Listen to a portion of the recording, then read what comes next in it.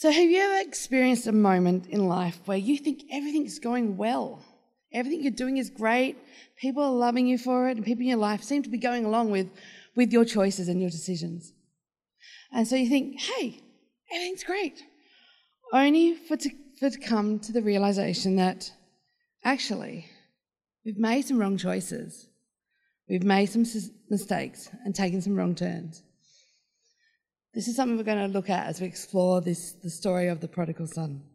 But first, let me pray. Dear Heavenly Father, I thank you that you love us, that you search for us, and that you rejoice and celebrate when we come to you. Lord, I pray that this morning that we will hear from you directly, that we will be changed from your words and your message today. In your name, amen. So this morning, as we look at the story of the prodigal son, or the lost son, I'm going to break down the story into 3 chapters, or 3 acts, if you will. So the first one, Act 1, I've called Rebellion and Consequences. So I'm going to read Luke 15, verses 11 to 16. So, to illustrate a point further, Jesus told him the story. A man had 2 sons. The younger son told his father, "I want my share of your estate now before you die." So his father agreed to divide his wealth between his sons. A few days later, this younger son packed all of his belongings, moved to a distant land, and he wasted all his money in wild living. So, the son went to his father and said, "Hey, give me what's owed me when you die." How this worked, that's very complicated and then goes back into historical history and stuff. But he took what was his right as the younger son. Now, his right usually didn't come into play until his father was no longer alive, but he took it and he spent it. He moved away straight away. He's like, "Yes, thanks, Dad, I got the money and I'm out of here." So we can see that the younger son, he had like some pride, some greed, some arrogance going on in his heart and in his decision making. From verse 14, about the time that all his money ran out, so he wasn't even wise about the money that he was given. He just took it and spent it. I mean, we probably all have experienced, sometimes done that ourselves, where we're like, "Oh yes, I got a big payout," and for whatever reason, and like all of a sudden you're like, "Where did that all go?" and not have anything to show for it. But about time his money ran out, there was a great famine swept over the land, and he began to starve. He persuaded a local farmer to hire him, and the man sent him into his fields to feed the pigs. The young man became so hungry that even the pods he was feeding the pigs looked good to him, but no one gave him anything. So he's living out some very natural consequences to his actions. If you waste all your money, you're going to run out and may not have food to feed. The son, in his pride, in his selfishness, in his rebellion, he disrespected his father. He knew that he wasn't living the way he should. The fact that we are told that he went to do wild living means that he probably wasn't acting in a way that was morally right, or right in the eyes of God, or right in the eyes of his family. He wasn't living up to the way he was raised. But the father didn't stop him from making his own choices. The father didn't hold him back, didn't force him to work on the farm. The father allowed him to make a choice, allowed him to be his own person. But as the son soon found out, and as probably the father already knew, there are consequences to our actions, both good and bad. Which brings us to Act 2 of this story, verses 17 to 19. So, the younger son, when he finally came to his senses, he said to himself, At home, even the hired servants have food enough to spare. And here I am dying of hunger. I will go home to my father and say, Father, I have sinned against both heaven and you. I am no longer worthy of being called your son, but please take me on as a hired servant. So the circumstances around the son forced him to be humble. It forced him to actually take a look at his life and take stock of what he's done and the decisions he's made and realize that, hey, I've messed up here. I've made lots of bad choices. I've made mistakes. But I know my Father, and I know that even a hired hand, a hired servant, has plenty to eat. And he trusted that, and he was hoping that his father would hire him on as a servant. This is amazing, because I find, even in myself, we can get stuck in our stubbornness when we've made a wrong choice or a bad decision. Even if we know we made the wrong choice, sometimes our pride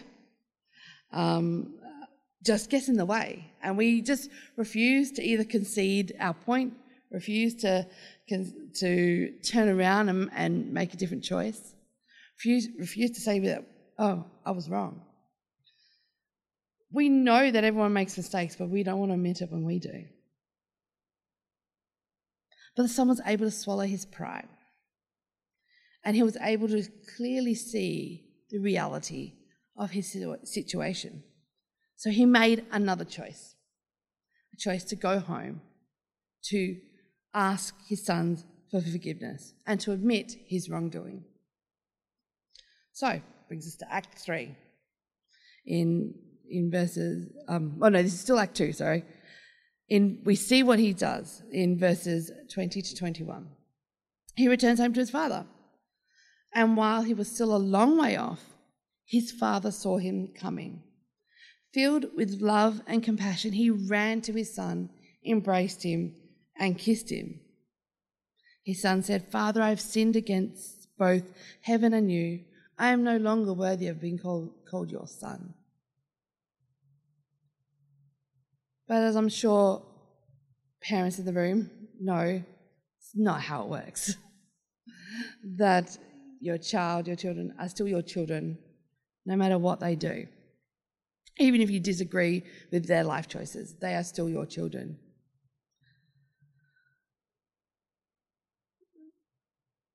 So once the son had a revelation that he's messed up, made a choice, I need to fix this, he didn't delay.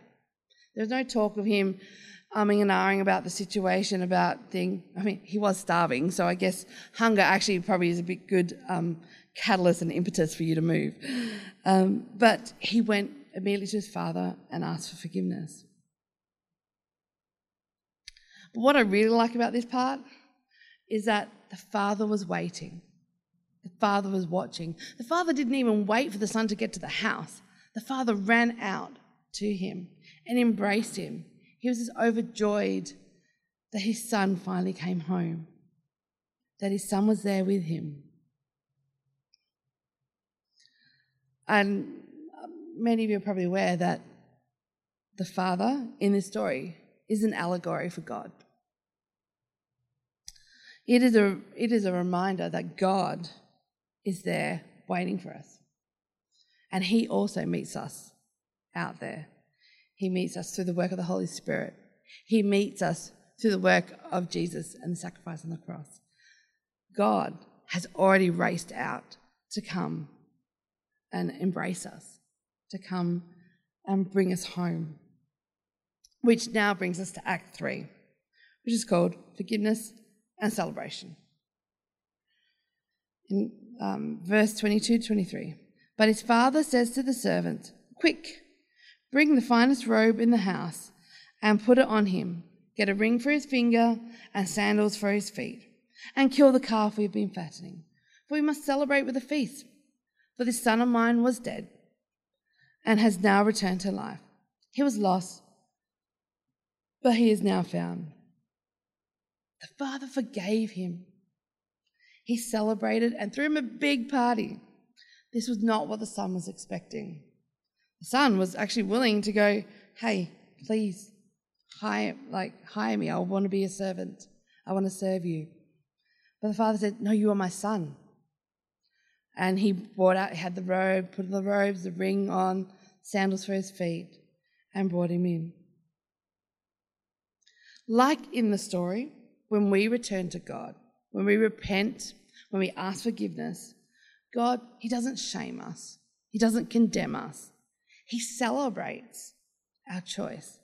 And he celebrates and wants us to be there with him. He wants us. When I was a child, I was always told that, hey, when someone gives their life to God, the angels in heaven are throwing a party. Basically, it's that kind of vibe. And the same as us, even if we are lifelong Christians, we still will make mistakes. We'll still make wrong choices, unwise decisions. And God still celebrates when we repent and we ask his forgiveness and we come back to him. This doesn't belie the natural consequences of our actions. So the son has spent all of his inheritance. So that was gone. He won't get that back. It's not like there's a second inheritance for him. And the father acknowledges that when the older son has issues. And we can do a whole other message on the other son, but today we're just going to focus on the lost son. So there are still natural consequences. So what do we learn from these parables? The last 3 weeks we've been going through the lost sheep, the shepherd. He searched. The lost woman, the lost coin, the woman, she celebrated and told all her neighbours and friends and had them celebrated. But in the lost son, we know the father waited. We know that the lost matter to God. The lost are our friends, are our neighbours, are our family, are us. We matter to God. And God wants us as his people, as his kingdom here on earth, to reach out to the lost, to embrace the lost, to celebrate with the lost, to search for the lost, and to welcome them and not condemn them, but for us to be in their lives, shining his light and love so that they can find him. So we're going to go into our response time. We're going to do something a little bit different. So for those that are in the auditorium, you will see that there are little people on the seat in front of you. Feel free to take that or on a seat around you. And don't forget to take the blue tack that's with it. During the response time, we're going to play another worship song. And you're welcome to join in the worship. And I want to encourage you to, on this person, to write your name and maybe write a note of thanks to God for what he's done, for the fact that that he saved you, the fact that he searched for you, the fact that he celebrated when he found you, and that he waits for you. Write your name on this, and then during the song, I love it if you come and add it to God's house that I've got here. Those that are home on Zoom, I'm sorry that you can't come and physically add your name or your person up onto the house. But take the moment to pray and just to thank God for what he's done. Thank God for his patience, for his forgiveness. But also you can spend time maybe praying for someone in your life that is lost. So we're going to play a worship song, and I want to encourage you to do that. If you are unable to come out, just ask your neighbour to go and put your person up on the house as a symbol and as a practical symbol and a reminder that we too were once like the prodigal son.